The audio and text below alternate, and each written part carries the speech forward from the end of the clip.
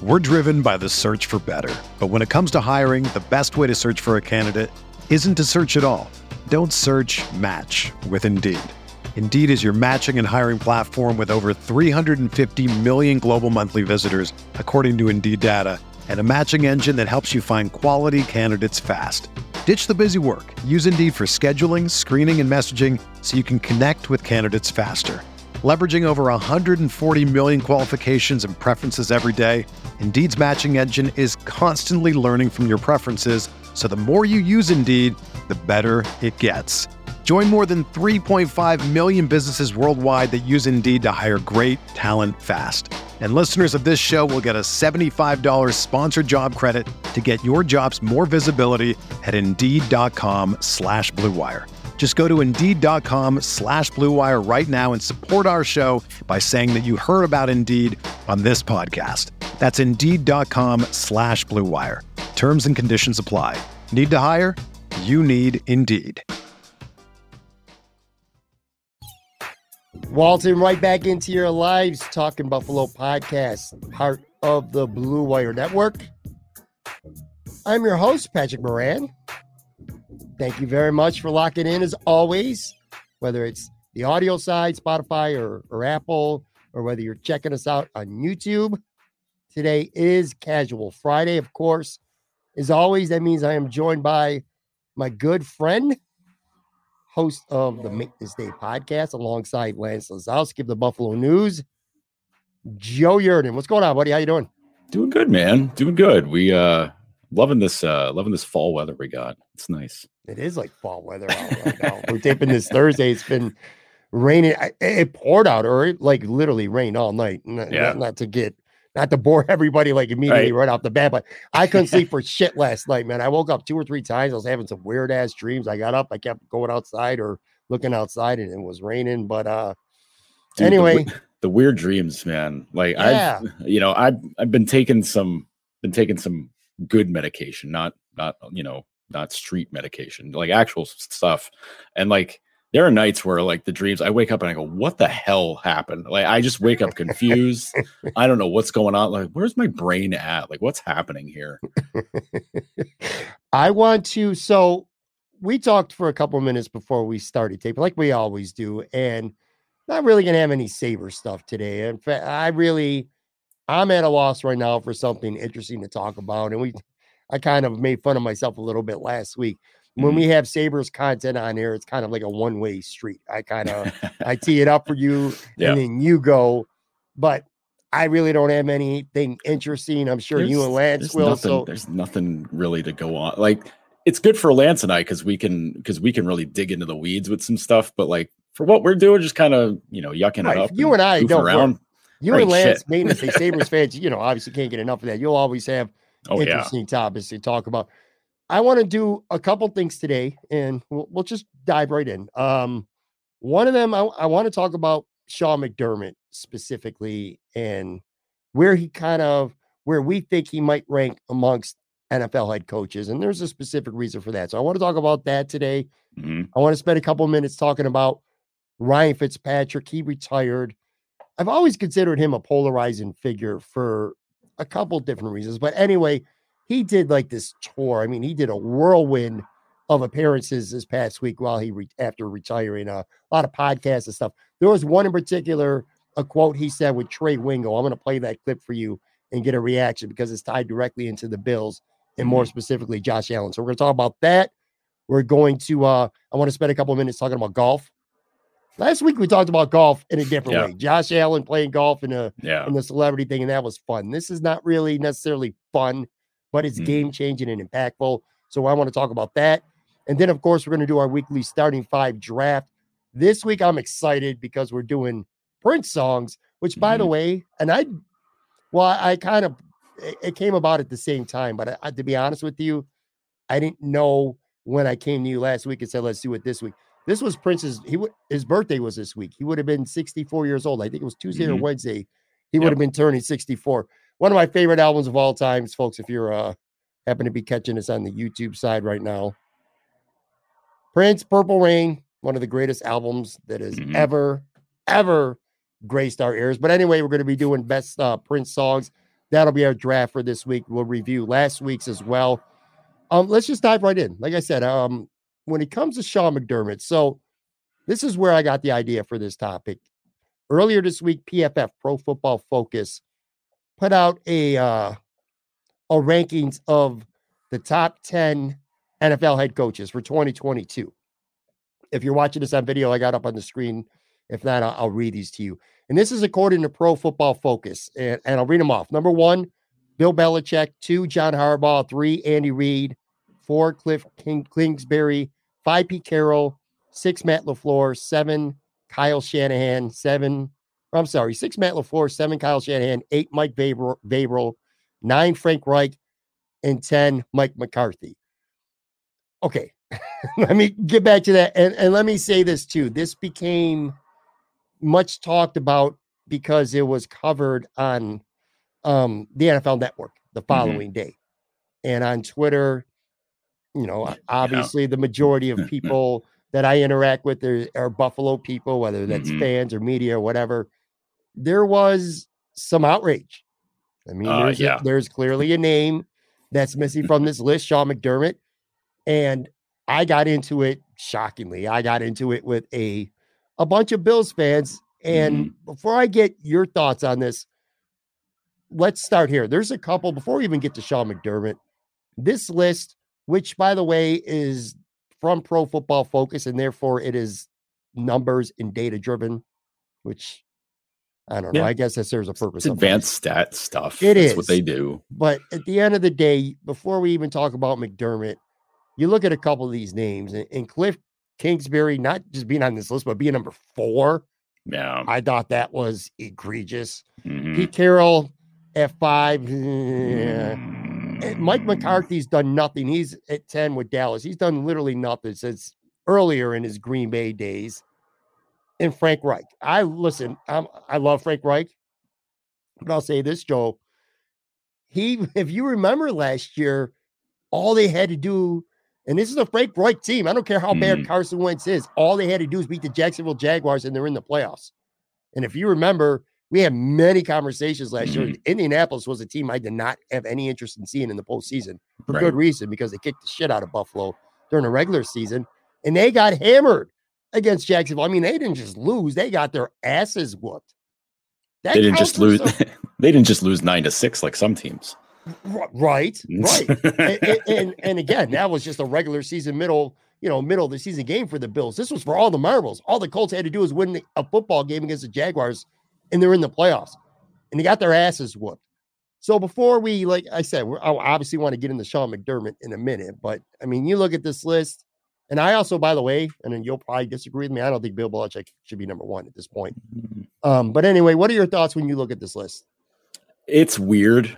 I don't get in too much with football advanced stats. There's a lot of really interesting topics, a lot of really interesting stuff. I think PFF is almost blindly loyal to that stuff. I mean, I get it. It's their work. It's what it's what they do. I understand that. But like Cliff Kingsbury 4th, man, I don't know. Like this whole list basically breaks down like, okay, who have been the quarterbacks for these teams? Like, okay, Tom Brady. Okay. Lamar Jackson. Okay. Am I got that right? Yeah. Okay. For what coach? For John Harbaugh. Yeah. Okay. Pat Mahomes. Okay. Kyler Murray. Oh, neat. Russell Wilson. Okay. Rodgers. Fine. Garoppolo. Okay. Ryan Tannehill. Yeah. Phillip Rivers, Carson Wentz. Okay. And then, Dak Prescott. Like, okay. So these coaches are great because most of them have exceedingly great quarterbacks. Sure. Like, okay. Does that make them good coaches? Some of them are. I think Andy Reid's a great coach. I think John Harbaugh is actually a really great coach. Me too. Matt LaFleur, I don't know. He's really green. He's really new. Like I mean, he's a great offensive coordinator, but as a head coach, I don't know, man. Packers still couldn't win. I give him credit because right. That's to your point. I give him credit because he's had to deal with so much drama with Aaron Rodgers, the soap opera, which could be very distracting to the team. But yeah, they constantly have the best regular season juggernaut, and then they're very mediocre in the playoffs. Yeah. And like, Kyle Shanahan, like, I mean, listen, I don't think anybody had the Niners being as good as they were going to be last year. Like that was crazy. They did as well as they did last year, especially with quarterback nonsense. They're ready to push Garoppolo out of town. And then, they got Trey Lance sitting back up, and they're like, all right, man, like anytime you want to sit, Jimmy, we're good to go here. But, Vrabel, I know Vrabel makes a lot of very strange decisions during games. So that makes me a little hesitant, but like he plays to the team's strengths. So I get it. Reich, Reich's been pretty good. I don't know that I didn't have like the high expectations on the Colts last year. Really. I mean, somebody might dig up the pod where we talked about we led into the season where I'd be like, oh man, look out for those Colts. But like, I don't know. Like there's, defense is really good, but like the offense was always kind of like, I don't know what they're going to do, especially with Wentz last year. It was like that dude's going to throw stuff away for him. But, and like McCarthy, I don't think he's a good coach at all. Me neither. I think Mike McCarthy is wildly overrated. I think he got a Super Bowl based on Rodgers having an unreal season. And that's about it. Like that, like I can't get excited about Mike McCarthy because that dude's he coaches choke artist teams. Well, I'll say this at the very top, and again, I know a lot of people might disagree with this, but I would have Andy Reid or maybe even Harbaugh over Bill Belichick, and it's for one reason. At this point, yeah. At this point, right now, this does say 2022 NFL head coach rankings. It doesn't say all time. All time, I don't care how much Brady meant. You got to have Bill Belichick up there because of the success. It's as simple as that. But Bill Belichick has a losing record without Tom Brady as his quarterback. That should end that discussion right there. And where the fuck is Mike Tomlin? How is Mike Tomlin hasn't had a losing season since 2003. Yeah. And they've had a bunch of messes at quarter. Ben Roethlisberger's always been hurt. I mean, this team has had a lot of injuries and a lot of things happen to them, and they're always there. And they've won, 2 Super Bowls in that time, I think? And where's Sean McVay? How is Sean McVay not even on this list? Before we even get to Sean McDermott, how is Sean McVay not even on this list? He's been, 2 of the last 3 Super Bowls? They literally just won this Super Bowl. Right. And I'll say this, too. And again, I get it, PFF, numbers driven. Let's go back to the Bills. And if people want to say, well, Sean McVay has all the talent in the world on his team, he does. But you know what? What made Marv Levy a Hall of Fame coach? It certainly wasn't the X's and O's, right? It was the fact that he had a roster full of talented, larger-than-life, big egos, and he knew how to manage that team. That's part of being a head coach. Always having them motivated, ready to play, the chemistry, all that stuff matters when you're a coach. It's not just X's and O's. So that's what made Marv Levy such an amazing head coach and a Hall of Famer. Don't take away Sean McVay because he has great teams around him. Yeah. Look at the success that he's had. It's just, I don't know, man. It kind of blows my mind. Those were the 2 that immediately, even more than Sean McDermott, those are the 2 that popped off. I'm like, where the fuck are these guys? Yeah. In regards to Levy, I'll give him credit. The K-gun offense was something that nobody was running back then. I think, what was it? June Jones or Jack Pardee were doing like the run and shoot stuff, even like the Lions, Lions silver streak offense in the 90s. Like that was like trying to like up the offensive quotient for those teams. But like the Bills, the K gun was different. Like that was a very innovative offense. I don't know that there's enough credit given for the creation of that, because a lot of the modern offense looks kind of like that now. Sure. But you're right. Like you have like 5, 6, 7 Hall of Famers on a team. You're going to have a pretty good team. That makes it kind of easy. But yeah, I don't understand Sean McVay not being on that list. Like I don't know. Is it because he hasn't had the time served because he's like 35, 36 years old? Like, is he getting punished for that? Or, I don't know. It's weird. Mike Tomlin, Jesus. The crappy lineups that he's had in Pittsburgh, and every year people are like, well, this is the year Pittsburgh's going to sit at the bottom of the division. They're going to be a top 5, top 10, team in the draft. And they always come out 8-8 or 9-8 now, or, they go 10-6 and you're just like, how the hell did they do that? It's like, well, the Steelers have been running the same stuff for the last 20 years now. That offense doesn't really change that much. Like, and if the quarterback isn't good, somehow the running game's really good and they're able to figure that out. And the defense is almost always pretty good in Pittsburgh. Like even when it's kind of crappy, they still find ways. They're competitive each and every year. They're competitive. They're always competitive. Through all, teams come up, they come down. It's the way it just goes. It's always competitive. Pittsburgh's crazy to me. They've had 3 head coaches in the last 50 years. Yeah. Like they went from Chuck Noll to Bill Cowher to Mike Tomlin. Like that's nuts. Nobody does that stuff now. Tomlin's had a job for 20 years. Not the Buffalo Sabres. They don't do that. Tomlin's had a job for 20 years and he doesn't look any older than when he took over. Like I mean, coaching in Pittsburgh would make me age unbelievably. Like I would look like the dude who drank from the wrong cup in The Last Crusade. Like by the end of it, I'd just be like the desiccated corpse trying to coach football. But like Tomlin, no, man, he just keeps it going, stays steady, and like even like it seems like when people try to call for his job, he's just kind of like, no, man, screw them. Like I'm gonna figure this out. Now he's got a big challenge this year, but I mean, I don't know. Like it's like that's a dude. I don't know how you don't rank. And again, I know it's the stats thing. I don't want it to turn into like a watch the game versus look at the numbers thing, because I don't think that. This isn't the kind of conversation that deserves to be broken down that way. Sure, I agree. Because that's just I don't know. Trying to assess a coach based on like I don't know. I guess what their offensive coordinators put together is kind of foolish. Right. The list may have been meant originally as a data-driven post, but of course, like everything else, this turned into the NFL Network doing it, and now we're doing it. Mm-hmm. People on Twitter and social media do it. It just turns into an overall who's the best head coach in the NFL. What's your top 10 there? Mm-hmm. I personally would have either Reed or even John Harbaugh as my number 1 coach right now. And again, Tomlin and McVay not being on there is stupid. Get rid of Kingsbury. Get rid of Mike McCarthy for now, for starters. Let's turn to Sean McDermott, though, because this is where, like I said, I got in my typical beef with some fans. I don't have the tweet to display. Because you don't think he deserves to be in that top 10, right? Here's what I said. This was I quote tweeted that PFF list, and this was word for word what I originally said. And then I want to slightly amend this. I'm glad you asked that question. Here's what I said. I said, interesting list. One I don't agree with, especially once it gets past 3. I am, however, in agreement with McDermott not currently being on it. There's a lot to prove still there, especially after the Kansas City debacle that ruined a Super Bowl trip. That's what I said originally. So I did say him not being on it was something I agreed with. Now I'm slightly retracting that, ever so slightly. I do think he does deserve to be on the top 10 list, because you do look at success. The Bills have been good now for 3 straight years. They've been real, they made the playoffs 4 of his 5 years as head coach.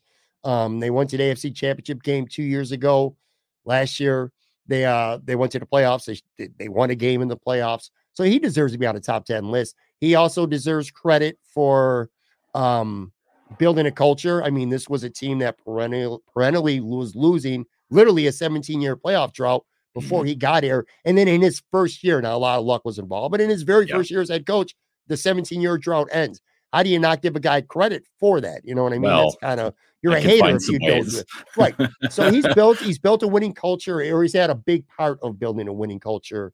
The players like him, they play hard. So he deserves credit. So for me to say he shouldn't have been in the top 10 is wrong. That said, a lot of Bills fans would say, and a lot of Bills fans did say, Joe, that he belongs easily in the top 5. And I'm like, no, he don't. No, he doesn't. He doesn't. No. And it's simple. You look, a lot of Bills fans, and I understand why. And I don't know, maybe if it was the Lions or whatever, it's such a horrific nightmare the way that game ended. You don't want to talk about it. I hear people, we're still talking about this game. We're still talking about 13 seconds. Yes, we are. People are like, you haven't moved on from this horrifically terrible instance. Come on. Listen, in terms of who to blame for it, we'll never move on from it unless they win a Super Bowl. Because the bottom line is this, Joe, were it not, forget about Tyler Bass or the special teams coach or Levi Wallace at corner, or how far back the defenders were playing. Were it not for Sean McDermott and the decisions that he made over those last 3 plays, including the kickoff, I'm counting, over those 13 seconds, the Bills are at home playing the Cincinnati Bengals for the right to go to the Super Bowl. And almost certainly, are going to the Super Bowl. Mm-hmm. How do you not blame the coach for that? And also, you go back a year before when the Bills went to the AFC Championship game, Sean McDermott's worst job of the season by far was that AFC Championship game. He coached scared. Everybody knows that. In the biggest moments, we've seen the worst of Sean McDermott as a game day NFL head coach. And one other stat I'll throw out at you. And this could be a little bit skewed, so I admit that. So kind of take it for what it's worth. But the Bills ran roughshod over a lot of teams last year. But 6 times a score was a one-score game. The final score was a one-score game. 6 times. And the Bills won 0 of those games. They were 0-6 in one-score games last year, including the playoff loss in overtime to Kansas City. 0-6 in one-score games. So you combine that. You combine 13 seconds. You combine last year AFC Championship game. That's why Sean McDermott's not a top 5 coach to me. Maybe he can be. Like Andy Reid had a lot to prove for a long time that he could win the big one when he got to Kansas City, and ultimately he did. That's where I'm at with Sean McDermott right now. Sure, bottom of the top 10, but top 5, no, because he's got too much to prove. Yeah. I agree. I agree with that completely. I mean, everything that happened in that Kansas City game, a great game, one of the, best game of the playoffs, best game in the best football game in the last 20 years, probably. Sure, absolutely. And, the way it turns out, the way it ends up in overtime is because, you didn't make it clear enough to what to do on the kickoff after you took the lead. Call timeout twice too, Joe. Right. Both plays, both defensive play, both offensive plays Kansas City ran. The Bills called timeout before. So if Sean McDermott saw something he didn't like, don't blame Leslie Frazier. Don't blame Jordan Poyer, Edmonds, Hyde, Levi Wallace, any of the guys. Sean McDermott, he called timeout 2 different times. And I know people are probably getting really mad listening or watching this right now because we're rehashing shit from months ago. I get it. But this is it's directly connected to the head coaching rankings as far as I'm concerned. This is bad coaching when it mattered most, Yeah. Sorry to me. Yeah, it's poor. It's I get mad still, man. You should. I mean, Bills fans should be mad about that. Just trying to I get trying to move on from it because you don't want to hang around on bad losses. Fair. Nobody wants to let that hang around their neck forever. Nobody wants to just kind of wallow in misery. Although, Bills fans kind of did that for 17 years, but it's, that's a different thing. But this is really tough losses like that, man. You're a fan, it's really hard.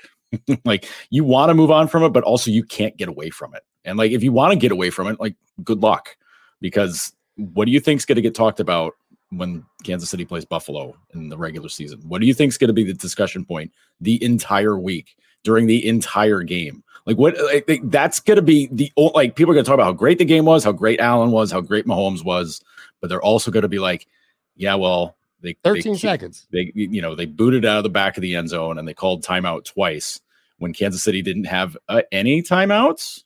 One timeout, they had 0 time. No timeouts. You helped them. You helped them get down the field, because you're worried about giving up the big play. I'm sorry. Let me, before people are going nuts, Kansas City did have timeouts. Still shouldn't matter, though. Right. Still shouldn't matter. You gave them free 20 yards twice in a row. Yeah. Yeah. So it's the whole, prevent only prevents you from winning the game. It was that kind of thing. But I don't know. Do you have that Arizona game in the back of your mind? Oh man, we can't get victimized like that again. Or is it just because you just watched Tyreek Hill run past your entire defense, 5 plays before that, the last series where you're just terrified of, the same thing happening. Fair worry, completely fair worry, because your secondary can't keep up with a guy that fast. But I don't know, man. It's a polarizing topic. It's trying to do the right thing, and it ends up being the wrong thing. Yeah, that's what I mean. I don't know. I can't pat a guy in the back for trying to do the right thing. It's execution, but it's a failed execution by not squibbing the kick. That's where it starts, because that starts the clock of running immediately. Then they don't have 1 second left to get a kick away. They don't have any of that time. It's a polarized when it comes to Sean McDermott and how you feel about him as a coach and where you think he belongs amongst the coaches in the league right now, where you think his place is, to me, is one of the more polarizing topics out there, because again, you are weighing the fact that he is largely responsible and deserves a lot of credit for being the head coach that turned this franchise around. He was the right choice when they needed him. That's undisputable right now. You know, the team he's built, the culture, the character of this football team, Sean McDermott's fingerprints are all over it. So you weigh that. And then you weigh the fact that the head coach is the biggest reason why, at least last year for sure, this team didn't go to the Super Bowl. Because, again, are you going to say, well, if he wasn't head coach, he wouldn't have been in that position? I don't believe that. This was an amazingly talented football team. But when he's the primary reason why, those 13 seconds, again, get over it. No. Because it's a fact now. Yeah. Even if you take the emotion out and you just look at it objectively, the biggest problem at the end of what was one of the best football games we've ever seen was the head coach fucked up 3 times in 13 seconds. It's as simple as that. So you don't not get penalized for that. Yeah, it's not a moral victory for being like, well, no. you got almost to the Super Bowl. Like that's, you don't get a pat on the back for that. No. Like it's a lost, forgotten footnote, like if for whatever reason Buffalo doesn't get that far this year, then it's like, boy, that moment becomes even larger. Like that becomes an even bigger sticking point, which, I think you and I kind of agree. There's a lot of pressure on McDermott this season. There should be. I mean, not fire, not firing like winner. It's going to get stressful. Yes, like, it's going to get very like the press conferences will get a little bit more anxious, a little bit more difficult. I mean, at least in most situations they would, I would imagine. But it's like that. It's something where if you don't get to the Super Bowl and if you don't win one, listen, winning one's really hard. Sure. It's really, really hard. No, I know everybody here knows that, but like getting back there in Buffalo's case, like, for the first time in 30 years, like that's a big deal. It's a huge deal. But like, if you fall short in the AFC title game again, or if you don't even make the AFC title game, then it's a bust. While you've got these guys, then it's a bust. You're no better than Mike McCarthy. It's a bust. It is literally a bust. You are the betting favorites to win the Super Bowl right now. If you don't get to the Super Bowl with what you have on this roster and added Von Miller, the season's a bust. And ultimately, that's a reflection of the head coach. It's as simple as that. When you miss a playoff 17 straight years and you make the playoffs, that's a reflection of your head coach. When you are the favorites and you underachieve, that's also the reflection of a head coach. It's just I agree. He's not like hot seat pressure. It's not like if the Bills underachieve this year, Sean McDermott's job could be in trouble. I don't believe that for a second. But if they underachieve this year, and by underachieving, that's anything short of getting in the Super Bowl, or at the very, very, very least, the AFC title game, and that's at the bare minimum. Anything less than that, and I think and rightfully so, the word becomes, is Sean McDermott a choke job head coach? Because he certainly choked in that game last year. Now, maybe that shouldn't define him. It's unfair to put that on him right now. But hey, to this point, that's what it is. Yeah. So I don't know. It's just a really polarizing topic. Yeah, for what it's worth, by the way, Joe, I would put Reed, Harbaugh, McVay, Belichick, Tomlin. That would probably be my top 5. And Shanahan right there. And then McDermott. And by the way, Zach Taylor from Cincinnati. I mean, he took a team that was 4-11-1 last year and literally won the AFC East. Where's the credit for this guy? No one even talks about him. Yeah. And he's another one, like in the McVay category. He's really young guy. And I don't know. I think maybe it's just because there's not enough of a track record with them to be able to say like, okay, this is what they're about. At least with Belichick, there's so many years put in, and obviously Super Bowls. Like you don't need to shine that up. You just know. Andy Reid's been around forever. Same thing. Mike McCarthy's been around forever. They've hardly had losing teams. Andy Reid's never really coached a loser team. He's had some underachieving teams certainly, but never really teams where you're just like, man, these guys are hide your eyes bad. He's not Jeff Fisher. We're talking, right. Like we're not talking something like that. Mike Vrabel had, Tennessee had the best record in the AFC somehow last year. Like, it's things like that where you're just kind of like, all right, I guess they're good, but when you're talking about Buffalo stuff through the Buffalo lens, the conversation always skews a little screwy. Just because when you're watching things with Bill's color lenses, everything is beautiful, everything is right, everything is perfect in the world right now.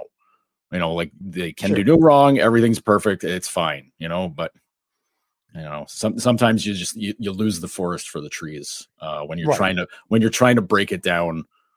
I don't know, not logically, but just like objectively, like you're just you get a little bit lost there. I understand. I do understand the rationale of some fans who say, it's like when you get your heart broken by somebody. Some people have the ability to really process it sort of quickly and then kind of move on with their lives, and which is good. And then some people just kind of hold on to it. And I admit it, I'm still holding on to it. I have processed it, but I'm not over it. And I'm not going to be until otherwise, because this is a loaded conference. And no matter how good the Bills are right now, you weren't going to get them. I find it hard to believe the Bills will get a better opportunity. Not saying the Bills might go to the next 7 straight Super Bowls. Okay. But it's hard to believe that they're going to get a better opportunity than they had last year, where all they would have had to do was come home for the AFC Championship. It's the 3rd seed, a home game, and beat the Cincinnati Bengals. That's all I'm saying. The opportunity was there. It was basically handed to them, and we blew it. It's a hard thing. That's a hard thing to let go of, man. Like, listen, it's been ages since the Lions were even relevant at all in football. But I go back to the 90s, and I think of the game that basically made Brett Favre against Green Bay in the playoffs, where they just, decided not to cover Sterling Sharp and just let Favre run around and find him for a deep touchdown, which is kind of like, cool, man. Like, thanks. Like Wayne Font's, an insane coach. You want to talk about a divisive guy. Like every year they'd start like 1-5, and you're just like, Jesus, can they fire this guy already? Then they win 9 in a row, and you're like, okay, well, cool. They're, they won the division somehow, and now they're back in the playoffs and can't win a playoff game because they lose to the Packers, or they lose to, whoever the hell they play. Like, it's dumb stuff like that where, in that moment you're like, wow, this team could be really good. Let's see what they can do with it. And then, they don't do anything with it. Now, those Lions teams, they only had one great player. This Bills team has a really great quarterback. The Lions had the greatest running back of all time. I agree. Let's put it that way. But like the Bills have a very loaded roster. But like the problem is, everybody in the AFC loaded up this year, which is, nobody wanted to roll over and be like, well, it's Kansas City and Buffalo, and everybody else is fighting for third. Cincinnati goes and wins the AFC title game. It's like, okay, well, they're in the conversation. Then all these other teams go out and, they're snatching up quarterbacks, they're grabbing people, and you're like, okay, this is getting a little different now. Loaded. It's the AFC is not easy by any stretch of the means, but the Bills have the most Bills in Kansas City have the most weapons to be able to handle everybody, but it's any given Sunday, man. Weird shit happens. We know that. And by the way, I don't think I've ever told you this. Barry Sanders is actually my favorite NFL football player of all time. I loved watching Barry Sanders play. I didn't never like the Lions, but if the Lions were playing on TV, Barry Sanders, I had to watch them. Oh, yeah. I would say this last thought with Sean McDermott. The number one key to the Bills getting in the Super Bowl is always going to be Josh Allen staying healthy. That goes without saying, but right now, for me, and a lot of people might not agree with this, the number 2 key for the Bills is Sean McDermott proven that in a big game where everything's at stake, that he could be a good game day NFL head coach. Have not seen that yet in the biggest moments. That's all I'm saying, folks. It's going to be very interesting with a new offensive coordinator. Now, I know Dorsey was Dable's, assistant last year, but it's different. It's a different guy calling the plays, and I don't know how different the playbook's going to be. I can't imagine it's going to be much different, but still, it's a different mind back there. It's a different person running the show. Like, that's, is he on page with McDermott more? Dayball and McDermott certainly didn't seem to always jive. Like, that always seemed to be a little bit of a, especially the last season, like any loss seemed to be like they'd snipe at each other. It was kind of like, okay, guys, like, good call. Like, way to go, man. Like, this, I don't know how this works with you guys, but like, whatever, good luck to you. But that's a big change. Like, a new offensive coordinator, especially a guy who hasn't been an OC before. It's a big change for a team that's got Super Bowl on the mind.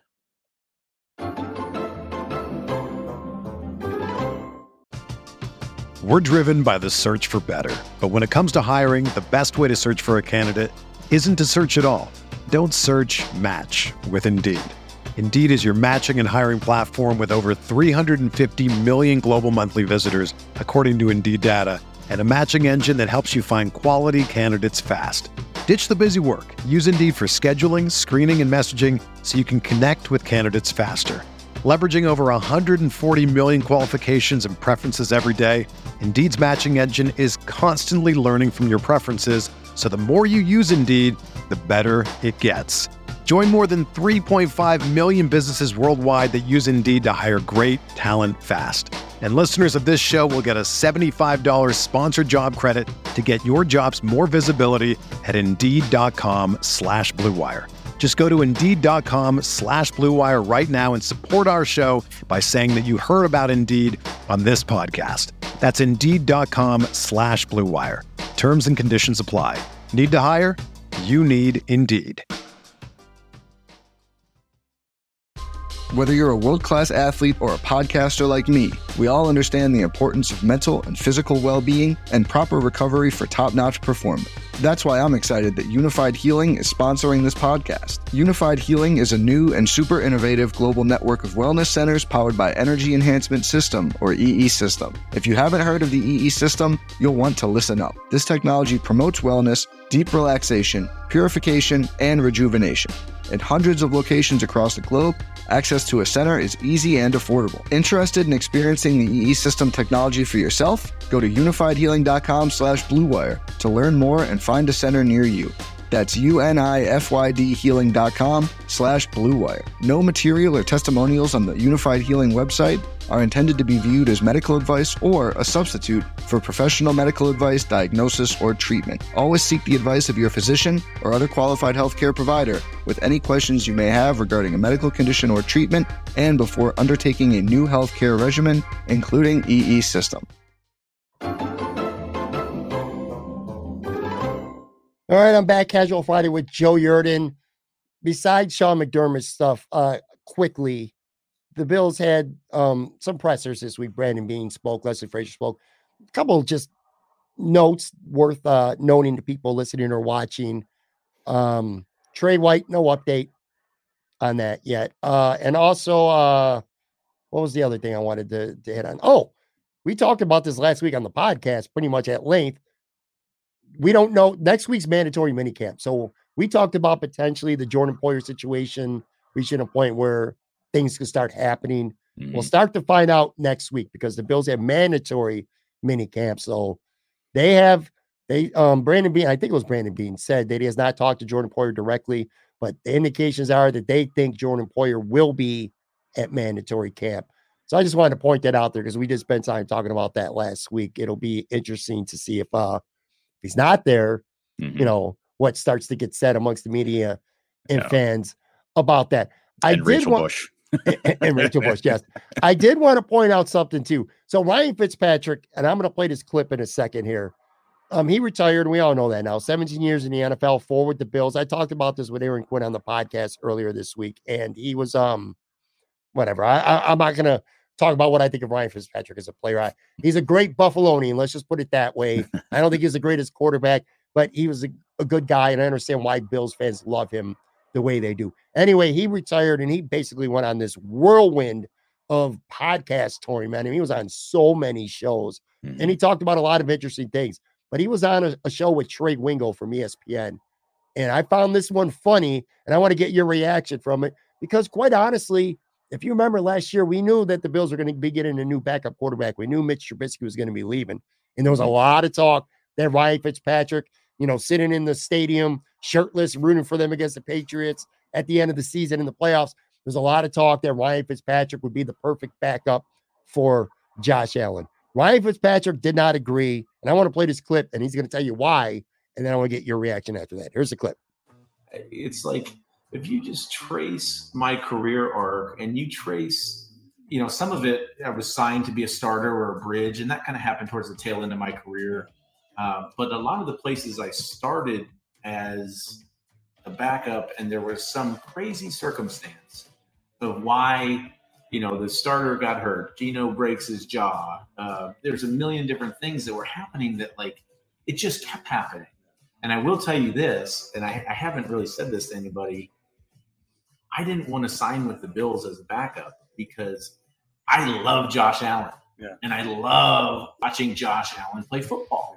And if I signed to be a backup with the Buffalo Bills, what's happened the rest of my career? I end up on the field. I don't want to play on the field. I want to see Josh Allen play. Yeah.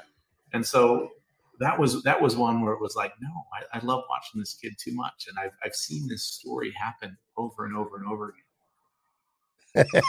All right. So he's pretty honest about it. And it's funny because I felt the same way. A lot of Bills fans are like, oh, Ryan Fitzpatrick. I'm like, no.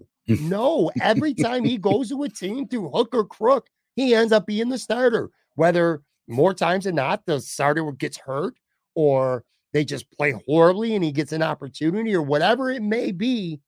Ryan Fitzpatrick he's never the QB1 on day one of training camp, yet he always ends up starting for that team. It's funny he admitted that shit because I'm like, I don't want Ryan Fitzpatrick, not because I don't like him, but literally for that reason. Let's go through the last few teams that he played with to go over like what that's about. He finishes his career with Washington. Who was their number one last year? Ooh, Taylor Heineke. Yeah. So there was that. Miami. Who was the start of the years in Miami? It was Tua's rookie year. Yeah. So Tua's banged up or Tua does whatever, or no, like Fitz was the handoff guy to Tua, I think. That year. So Tua was supposed to play. Or he was in Miami for 2 years. So, whatever, fine. He's in Tampa for 2 years. Who's their quarterback? Well, I don't even remember. Jameis Winston was the quarterback. Yeah, that's right. Jameis Winston threw 35 interceptions. Of course he's going to play. He goes to the Jets for 2 years. Do we even need to talk about the Jets? Geno Smith. He got his jaw broke. Yeah. He goes to Houston.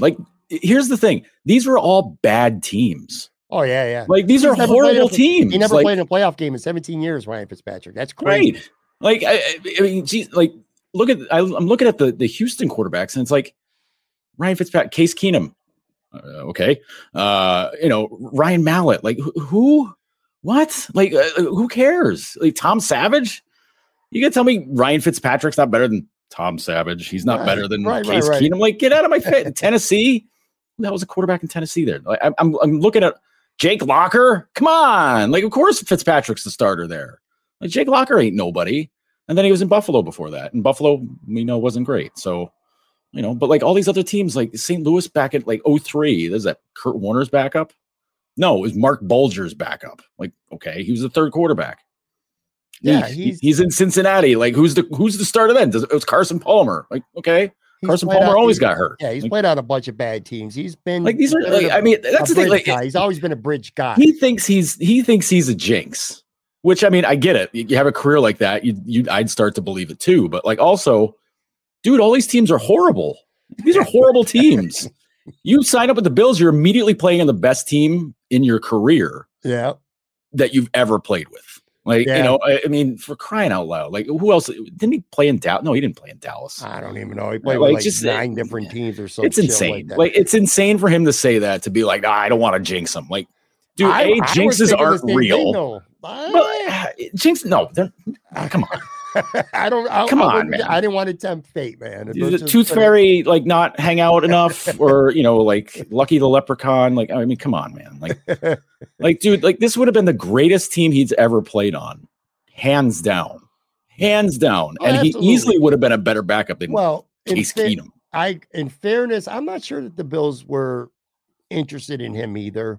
I don't know. We'll never know. Nobody will tip their hand on that. I like Ryan Fitzpatrick, the human being and the character, because he is kind of a character in a way. And he was a gambler. I liked his mentality on the field. Didn't think too much of him as an actual quarterback. Talked about that with Aaron on the show this week. I just thought it was funny that he was like, no, I'm not signing here. I don't want Josh Allen to get hurt.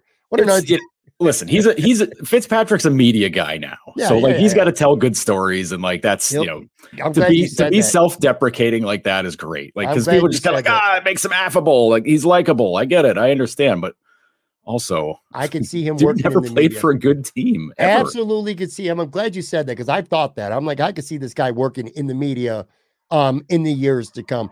I want to spend before we get to our draft, because let's kind of change the tone a little bit. more serious. Again, we talked golf last week, but it was a completely different tone last week because it was for fun. This LIV golf, and admittedly, I still don't know all that much about it. I know what I need to know. I'm talking about the actual format and what their plans are, going forward. I know what it's spearheaded by. Let's just put it that way. It's really newsworthy because of the players that have jumped ship from the PGA Tour. This to me is going to be absolutely fascinating stuff if you're a golf fan, obviously. But I mean, their league, I don't say tour, the league kicked off now, literally, as we're recording this. Phil Mickelson was the big name. We've already known that.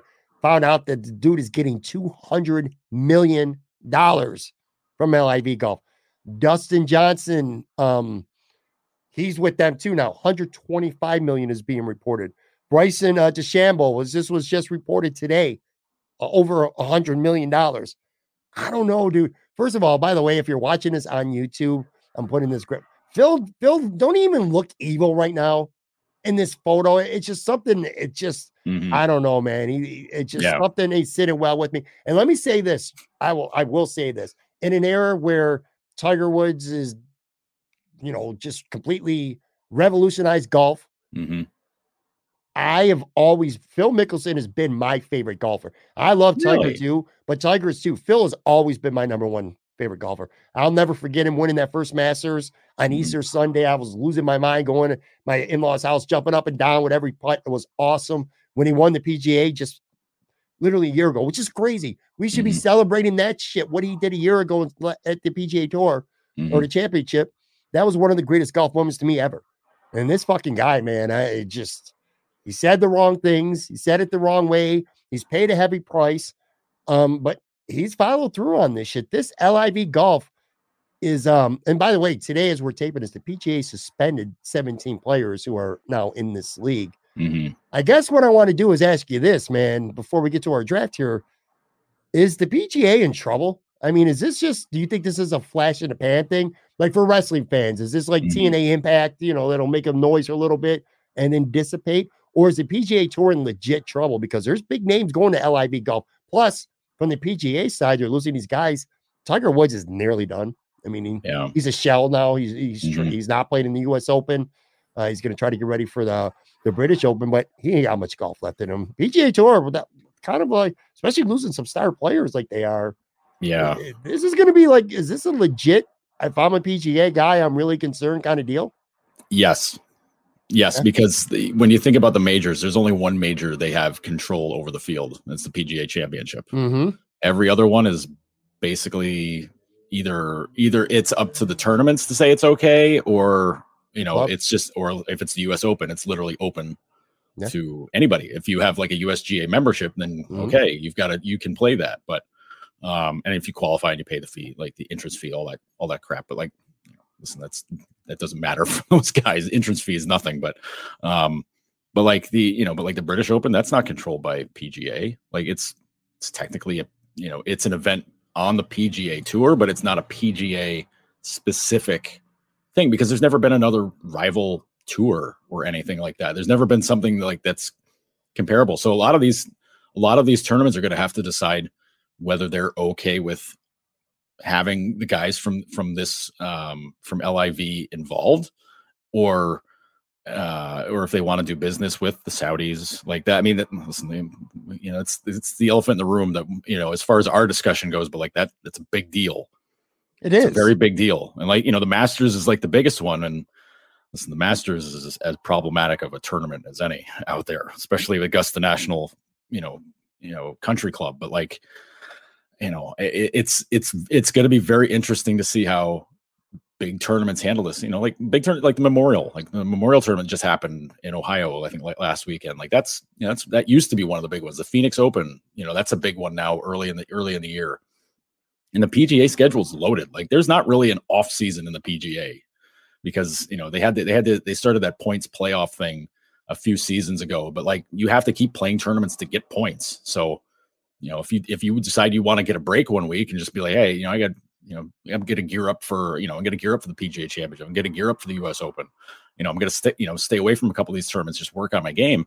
Or you're going to lose points. You're going to fall down the standings board, and then you're not playing, for the big money in the playoff at, the end of the year. So there's a lot of things. Like, this is something where the PGA, the second they hear about this becoming a possibility, they have to have a plan in order. Like, they have to have things organized, and I don't think they're organized at all. No, well, they're suspending these guys now, 17 of them now. They're not going to play. Those guys don't care. Like, suspension doesn't bother them. Yeah, because if it's about money, you're going to play in the LIV. Right. You're going to make more money there in a whatever your contract is, and you're ever going to see. It's blood money, dude. I mean, let's just call it what it is. We're both wrestling fans. Listen, we know what Vince McMahon has done with Saudi Arabia. He's taking blood money. He gets more money for doing those shows in Saudi Arabia than he makes for WrestleMania. It's insane, man. But if you're a golfer, it's tough to say. It's easy to say, actually, if you're poor like we are, but if you're already rich like Phil Mickelson or Dustin Johnson and you're going to make more money than you're ever going to see in your life, you already have more money than you're ever going to see. Mm-hmm. How do you say no to $125 million if you're Dustin Johnson? It's easier said. It's easy for us to be on our high horse. And I'm just trying to look at it objectively, to be fair here now. I don't think I'd be able to do it because of where that money comes from. Mm-hmm. But I don't know, man. I think the majors are still going to be the majors, but the week-to-week PGA Tour, like when you're going to watch, if you're a golf fan, we're moderate golf fans. We're not golf junkies. We're not Chris Baker from Sabres Prospects, but like the Houston Open or the Memorial, like you said, or a lot of these other tournaments, when the field is decimated because it's 17 so far, and there's going to be more, there's going to be more, that they're not in these fields on a week-to-week basis anymore. I think the sport, it's going to hurt. Now, I know people who are not worried about it are saying, well, there's no TV deal. They don't give a fuck, bro. They got so much money. They don't care.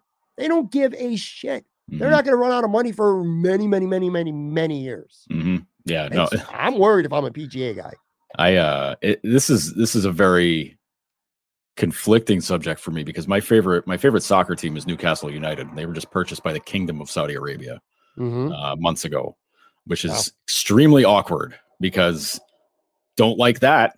Don't like it one bit, but like it's not to make light. I'm not making light of what they've done, but like, it's like the Office Space Michael Bolton conversation. It's like, why should I change? They're the ones who suck. Like I've been here longer than they have. They go to hell, but like, that's but like, I don't control the money. I've never controlled the money. If I control the money for a soccer team, good Lord, like you wouldn't have me on the pod. First of all, I'd be hiding away somewhere in the woods to never be bothered by anybody ever again. But like with this thing, you say, how do you say no to that? And that comes down to like a person's moral compass, honestly. Like, it's not like these guys are broke. I mean, Phil Mickelson might be broke. He might owe bookies lots of money. Like he might need millions of dollars again. Right. Like 200 mil, most of it might be gone already. So like, I get why he does it. But for some of these other guys, like, I don't know. Does Dustin Johnson need the money? I don't know. Probably not. He's married to Wayne Gretzky's daughter. Like I think he's good. But does Patrick Reed need the money? I don't know. Does it matter to him? He's kind of a dick. Does Bryson DeChambeau need the money? No, but he's also a dick. So like, I think they targeted the correct people to get involved in this because it's like, wow, these guys are kind of assholes. Yeah, they'll take the money. They don't care. Like they're, give them 100, 125, 200. Who cares? Give them that. But like the story that they wanted to try to get Tiger involved, and the rumored offer was like high 9 figures. I'm just like, geez, but they give him $750 million. Like, I mean, these guys have already made life-changing money through their careers.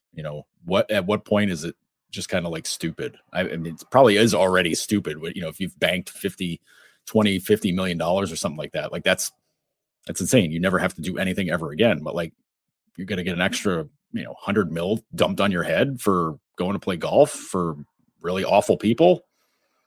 I don't know, that kind of offer. I don't know. It's easy to say from the sidelines, right? Say like, I would never do that, but like, I don't know, would you?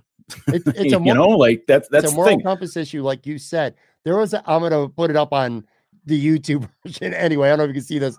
It's a I've retweeted it. Dustin Johnson and Paulina Gretzky finalizing a deal with the LIV tour. It's a scene from Ozark where this guy's hugging them both and they got blood on their faces because they're literally saying, this is blood money. Which, by the way, for people who are listening, like, all right, because not everyone follows golf and they're like, well, I don't get what the big deal is. The LIV, the funding of it comes from Saudi Arabia. These are people who murder journalists, behead people, deny basic human civil rights to women. It's just it's going to get political. It's going to get political, and it's going to stay moral as it should. It's a bad scene. Ultimately, I would say this. I think the average golf fan, there's going to be people who are willing to say, you know what, I'm not watching this fucking thing. I don't care if Tiger, Phil, and I don't care if everyone is playing. I'm not watching it because of my beliefs. Perfectly cool and fine. And I applaud you for that. If that's your take, if that's your stance. But I think the average golf fan, much like circling back to wrestling, like you and I are wrestling fans, I'm going to be honest with you, man. I hate what happens in Saudi Arabia. I hate that shit. But guess what? I watch the Jewel, whatever they call them, whatever those events are, the super shows in Saudi Arabia when WWE, I watch them. They're really bad. I feel a little. They're actually bad shows, though. They are bad, yeah, because that's where you stick Goldberg in, fucking against the Undertaker or some shit like that. My point is, if the LIV's got a good field and it's on, well, it's not on TV. You don't have a TV. It's on YouTube. Yeah. It's on YouTube. I'm not going to lie and sit here and tell you that I'm not going to watch it. I'm not going to feel great about myself. I'm going to watch it. I hope things. I'm a PGA guy. I'm a PGA first always. So I really hope the LIV fails, but it's not going to be because of me because I'm probably going to be watching it. Yeah, exactly. They got too much money for it to fail. I don't know. I just think as a golf fan, it's going to be something to really, it's going to change the game for sure. It's going to change it, but I don't know if it's going to be for the better. No, right. It's probably going to dilute the PGA. There's no question about it. It's definitely going to. But you know what? This reminds me, and this is a horrible comparison, but it reminds me of like when the IndyCar circuit split into two things for whatever dumb reason. Like they broke into like kart series and like, I don't know, Indy Aces or some crap like that. I don't know. But I remember when that happened. And like back in the day, like you'd have all the great racers in the Indy 500, but then it was only part of like this one group. So like half the field's gone. You're just kind of like, I didn't care about any of it. Like I didn't care about one side or the other. I was just like, I don't give a shit about this anymore. And golf, I don't know, golf might turn out the same way. Money can't demand my attention unless you give me, $5 million to watch it. Then yeah, cool. I'm dialed in, man. Like I'll watch every shot. Give me 17 TVs. I'll watch every guy. Yeah, I hear you. All right, let's wrap with our starting five draft. Last week, best duels. That's a nice percentage, Pat. It is a nice percentage. I have 69% victory for the good guy, Pat here. 69% for me. The good guy. What? 31%. Excuse me? Joe. Let me recap. I took Batman and Robin with the first overall pick. Ben and Jerry's, Cheech and Chong, Hall and Oates, Wayne and Garth. Joe took Bert and Ernie, Salt and Pepper. You had a nice rib on me on Twitter over that one. Simon and Garfunkel, Mario and Luigi, Ricky and Morty. Rick and Mortar, not Ricky and Morty. Oh, yeah, my bad. See, now if you put that on Twitter, I would be like, dude, you're rigging this. You're rigging this really hard. It's one of those, and we've talked about this a lot on this podcast. Sometimes we don't know what's going to happen. We truly don't, man, because I did not see that coming.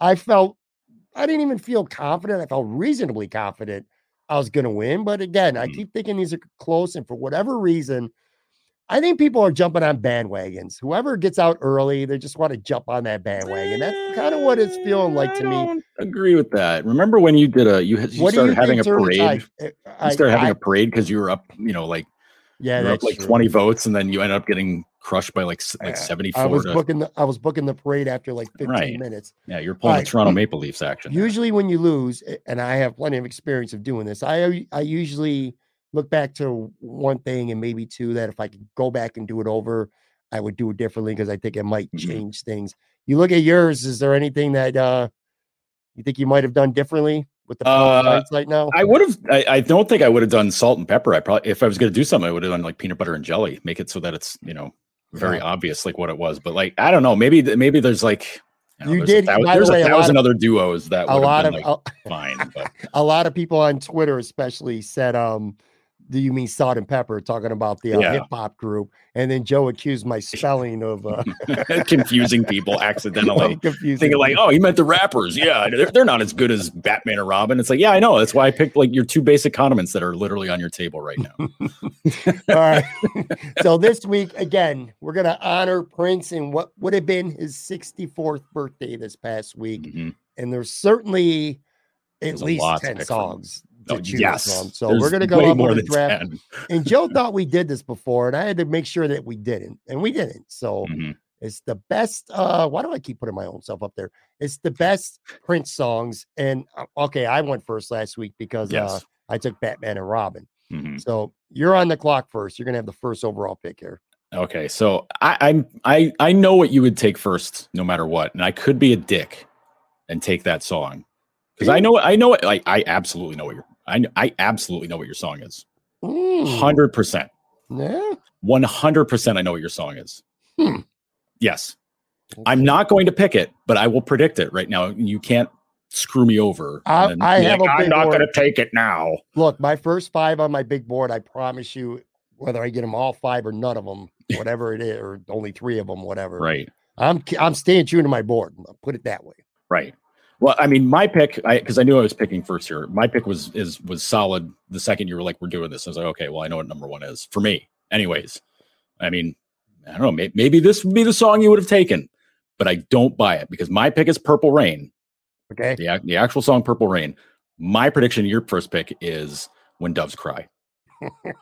You're like a fucking prophet right now. I know, dude. I know you. I know you. Like it was like months ago, you were just like, "This is like one of the greatest songs ever written." Like I was like, "Okay, well, yeah, that's." I mean, yes, I mean. All right, well, you tell me why.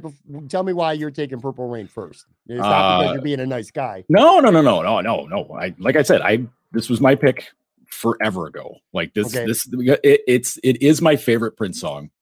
Period. It's my favorite of all of them. So like that, obviously, it's an amazing song. It's an incredible song. It's got an incredible guitar solo. Like the movie Purple Rain, not that great. Right. The movie was whack. The soundtrack's unbelievable. Right. But the scene where he plays Purple Rain is the most powerful scene in the entire movie. Sure. Hands down. And like, to me, that's like the movie should end right after that. And somehow there's still more movie after that song plays. Like, no, dude, it's done. You won. Like you beat Morris Day in the time, you win. Like that's, you made the whole place cry. Everybody's like going nuts and movie over. Sorry. That's it. Last scene, cut it, done. But just everything about the song, like, cause I guess it's a ballad. I don't know if it's a ballad really. It's just kind of like I don't know. It's kind of like a soul song almost. It's not soul style song. I get what you're saying. I agree. But it's goddamn. It's such a great. You're pigeonholing if you just say it's just a ballad. And I know. Trying to put any of Prince's songs into like a category is foolish. It's just not going to work. But like Purple Rain to me, and it's a long song, but like people don't care. Like 7 minutes, yeah, who gives a shit? I'll listen to the whole thing. Well, it's I don't know. For me, it's my favorite. It's the most emotive, and it's got like just an incredible, heartfelt solo in it. I'll say this. All right. And you were 100% right. But I will say this. Purple Rain was number 2 on my big board. Okay. So if by some chance you did take When Doves Cry, I was absolutely going to take Purple Rain with my that was the other part. Like I didn't want you to get Purple Rain. I would have felt bad if I didn't have it. So I did. For a lot of these songs I did some numerical research. Purple Rain was number 2 on Billboard. It never made it to number 1 because Wham! Of all groups, Wake Me Up Before You Go was number 1. But anyway, it was number 2 on Billboard. But here's the thing. First of all, one of the greatest hooks ever. Just saying Purple Rain. I can listen to that song forever. I do listen to that song quite often on my Prince Purple Rain vinyl album that I'm holding up here. It was 18th, by the way. The Rolling Stones made a list of their top 500 songs of all time. And Purple Rain was number 18. So it was in the top 20 of Rolling Stones' best songs in the history of music. That's how much Rolling Stones and music critics think of that song. It's top 20 all-time song? Yeah. Yeah, absolutely. Yeah, 100%. Yeah, I'm going When Doves Cry with my first pick for sure. Sorry to spoil that for you because I 100% knew you were going there. If anybody knows me, they know I would have taken that. It was his first number one song ever. It stayed number one for 5 weeks. It was the top selling single of 1984. And I've said this to many, many friends. For me, 1983 to 86 is the best era of music ever. At least for me, anyway. My cheesy pop loving ass. I say, pop music. That's pop music, as good as it gets for pop music. Absolutely. And I also did when I had my blog. This is a quick little sidebar here. I had a blog before I started this podcast, Moranalytics.com, and I did this series of 80 songs over 100 days. I power ranked my favorite 100 songs from the decade, and this song was number 3. The whole decade. Man. I had, to much of the chagrin of John Worrell, I had Toto's Africa at number 2, and then I had Billie Jean at number 1, which will be a spoiler for a future Michael Jackson's best song countdown. You'll know. I'll have to make sure it's a week where I have the top pick where you can't take that away from me. But Billie Jean was my number 1 favorite song of the decade. But anyway, yeah, man, I love this song. And then I'm going to stick with that album for my second round pick. It's a popular song, but it's not one of his it is kind of one of his most popular songs. Let's Go Crazy. It was the second number 1 hit. It's my favorite, probably upbeat Prince song. To this day, anytime somebody says, hit the jukebox or whatever and put some music in, I always play Prince's Let's Go Crazy. I really don't need to explain more than that. So yeah, I'm going to go When Doves Cry and Let's Go Crazy. So our top 3 picks, by the way, have all been from the same album. Which makes a lot of sense. It sure makes a lot of sense. It's one of the greatest albums ever. For me, and by the way, one more thing. For me, again, I'm an 80s guy, so I've admitted this is probably after Thriller. It's probably my second favorite album that I've ever owned, ever. Those are for me personally. Those are 2 of the greatest pop albums of all time. Yep. So yeah. No, I full marks, full respect. Like that's Like what else? What else do you want? Honestly, like you can't do any better than that. So when you get someone like this, it's really hard to fuck up. At least early on, anyway. Right. Yep. Okay. So let me see here. Hang on a second. I had a list and now it's gone. Oh, great. Now I'm winging it by like what I had ranked out here. This is stupid me closing windows and getting rid of stuff. Like, okay. Let's see here. Okay. So one of his really fun songs was and he was really good about doing like lots of like cutesy, I don't know, they're not love songs, but like cutesy like songs you play for your girlfriend or something. And this was an early one of his, but like I love this song, but it's I Want to Be Your Lover. That's a good song. I don't know if I'm going too high on this one, but like that's one that just gets stuck in my head every time I hear it. Which is I don't know. To me, that's a good judgment for a song. Like you hear it, it's kind of like, okay, well, I'm singing that the rest of the day. Well, usually yes, not always though. Like Love Shack was stuck in my head all day yesterday, and that's one of the worst fucking songs in the history of music. But I heard it, and I was too lazy to change the channel on the station, and it was stuck in my head the whole day. But in this case, you're 100% right. It's catchy. So I mean, like that. I don't know. To me, that's one that gets stuck in my head, and I'm just kind of like, oh man, I really like that one. And what's there's a part in my next pick. There's a part in this song that makes me just kind of go. It makes me a little bit cringy, and it's like it has an ASMR effect to it where it drives me nuts. But it's Kiss. Good song. Good song. Where it's like making the kissy sounds at the end. I'm just kind of like, enough already. Just please, just an iconic moment from Pretty Woman when Julia Roberts is in the bathtub singing it too. That's good. So those are 2. Like those are I'm normally like the hard rock guy, but like those are 2 really kind of cutesy-ish. We are in my lane right now too. 100%. I'm not going to even try to deny that we're definitely like in my lane. Pop. I don't want to necessarily say cheesy pop because his music was not cheesy. That'd be a horrible adjective. But this is more my lane where Joe's more of the rock guy. All right, so I got 2 here. The first one for me is going to be pretty easy. It's actually before the Purple Rain album. So I'm not going to pick all Purple Rain album songs, but It's just, you know, you referred to a song that just sticks in your head when you hear it. Little Red Corvette for me is that song. It was his first top 10 hit. It reached number 6. Never got into the top 5, but this was his first ever top 10 hit. And it's still a favorite to this day.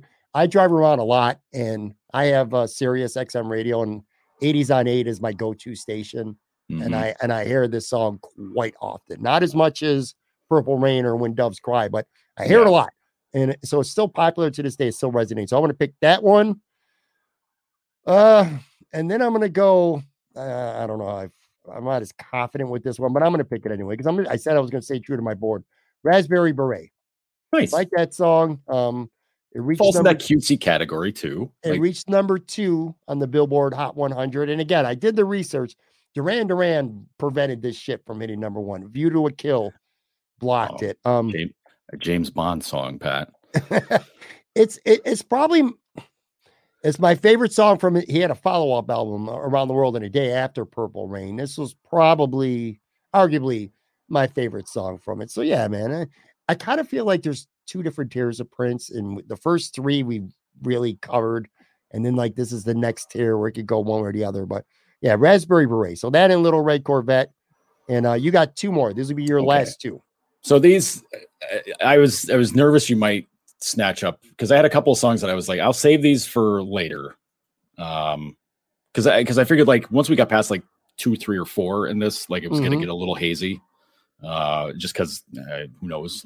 We don't know how each other ranks these things out. I mean, I know how your number 1 song is, but yeah, and it's not like when I sit here and discuss Prince songs, right? Yeah, it's not like every day we're just like, okay, what Prince song did you listen to today, Pat? Please tell me what it was. I'll tell you mine. Right. And tell me what you did. Right. But my next pick is going to be "I Would Die for You." Great song, stupidly catchy tune. Yes, and like I don't know.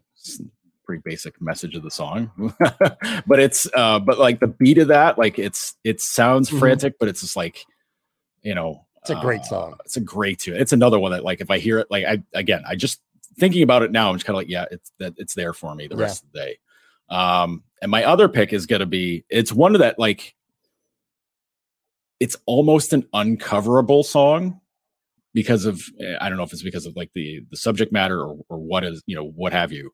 But I did hear like one of my favorite artists did cover it and did a pretty good job of it, you know, compared to Prince anyway. Like, you know, can't compare to Prince, but like he did a very good job doing it. But it's Sign of the Times. Good song.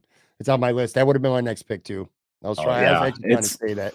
I mean, that's a message song. Like that's a straight up like telling a story, like, you know, hard life message song.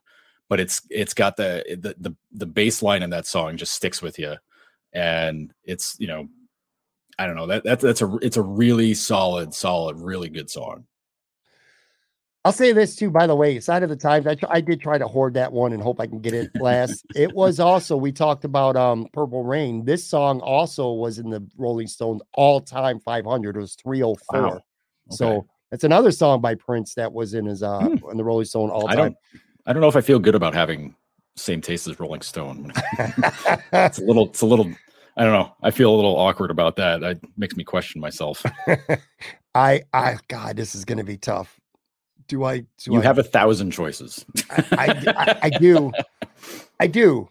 Well, you didn't take it. So one, I'll talk about it in a second, that neither of us took, that I think might surprise a lot of people, because for a long time it still is one of his more popular songs, but I'm not going to take it. You know what? I'm going to stay true to my board. Like I said, I'm taking Baby, I'm a Star.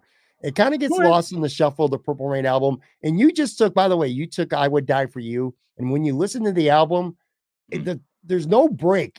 The end of I Will Die for You immediately goes into Baby, I'm a Star. It doesn't even like stop, you know? Yeah. I like that song a lot. And also it has pop culture significance too. The Batman scene, or the Joker parade scene in the Batman movie, has Baby, I'm a Star, when what the hell's Jack Nicholson is dancing around. It's a fun song. I like it. Yeah. The song I was referring to that neither of us took, that I think might surprise some people, maybe I'm wrong, 1999. That was a popular song by his. I didn't personally love it, but I do remember one thing about that, Joe. I think that came out before Purple Rain. So it was like 82, 83, whatever. I think it was 1983. I remember when I heard the song thinking, we say, so we're going to party like it's 1999. It felt to me like 1999 was a million years away at the time as a young kid when I heard that song. Right. Now I look at what 1999 actually was. And it's okay, funny. Pat. It was 23 years ago now. Couple songs that we both pass on. That we're further away from when that song was made to what the year they were singing about. We're further away from when the year actually was to now. Yeah, that's crazy. Really disheartening. Yeah, by a lot too. Yes.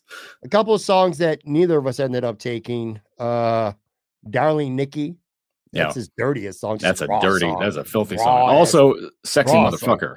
Sexy MF that was one I was kind of like, if I want to be kind of a sleaze, then I'll throw that one on. But it's a fun song. It's just him just being like, yeah, I'm the hottest dude around. Screw you. I think we might get a couple of responses with people saying that. Yeah, both of those. Yeah, maybe. Yeah. The Beautiful One too, or The Beautiful Ones, I should say. That was another one. Mm-hmm. And another one I have written down. You Got the Look. Oh, so yeah, that's a really good one. That's another one that's like in that same frame of mind for like the same era of I Would Die for You. I would be your love. All that era where it's what it's got that catchy hook, and you're just kind of like, man, okay. That feels like a song that could have been a Duran Duran song. If Prince wrote it for them and they did it, I'd be like, okay, I get it. We say this a lot, and it rarely ends up happening. I'm gonna say it again. I look at these polls and I think it's really close. I think this should be really close. Let's review. If it goes the way it is this week, I wreck you and then ruin Prince for you the rest of your life. That's the way it's been, where I feel comfortable and confident with things that are in my lane, and then the voting, commences, and I end up getting fucking destroyed. All right, so Joe took Purple Rain, I Want to Be Your Lover. What else? Kiss. Mm-hmm. I Would Die for You, and Sign of the Times. I took When Doves Cry, Let's Go Crazy, Little Red Corvette, Raspberry Beret. So I'm worried about that one for some reason. And Baby, I'm a Star. Again, I truly think this is going to be close. By the way, for people listening or watching, let me remind you, because I didn't do this last week. Every Friday, so you're hearing this hopefully on Friday morning, but at some point, every Friday at noon, I put this poll up on Twitter and give everyone a chance to vote. So if you're watching this or listening to this and you haven't been on Twitter yet, make sure you either go to my Twitter, at Pat Moran Tweets, or at Joe Yurden, because he puts it out there as well, and vote. Because, again, win or lose, it's about having fun and hearing what your thoughts are. Right. Please, and please listen to the pod. Listen to why we made our picks too. Yeah. Don't just be like, why'd you do that? I don't know. Listen. I know that's Joe. And by the way, don't look at one song. If you want to piss Joe off, man, look at one song and make a vote based on one song. So that's the quickest way to make sure. I got a strong feeling we're both gonna get. I picked it because you got this one song. Yeah, I think that's a big one. This is a really strong one to judge by all five. This should be judged by all five. But people are going to see Purple Rain or When Doves Cry and be like, that's the one.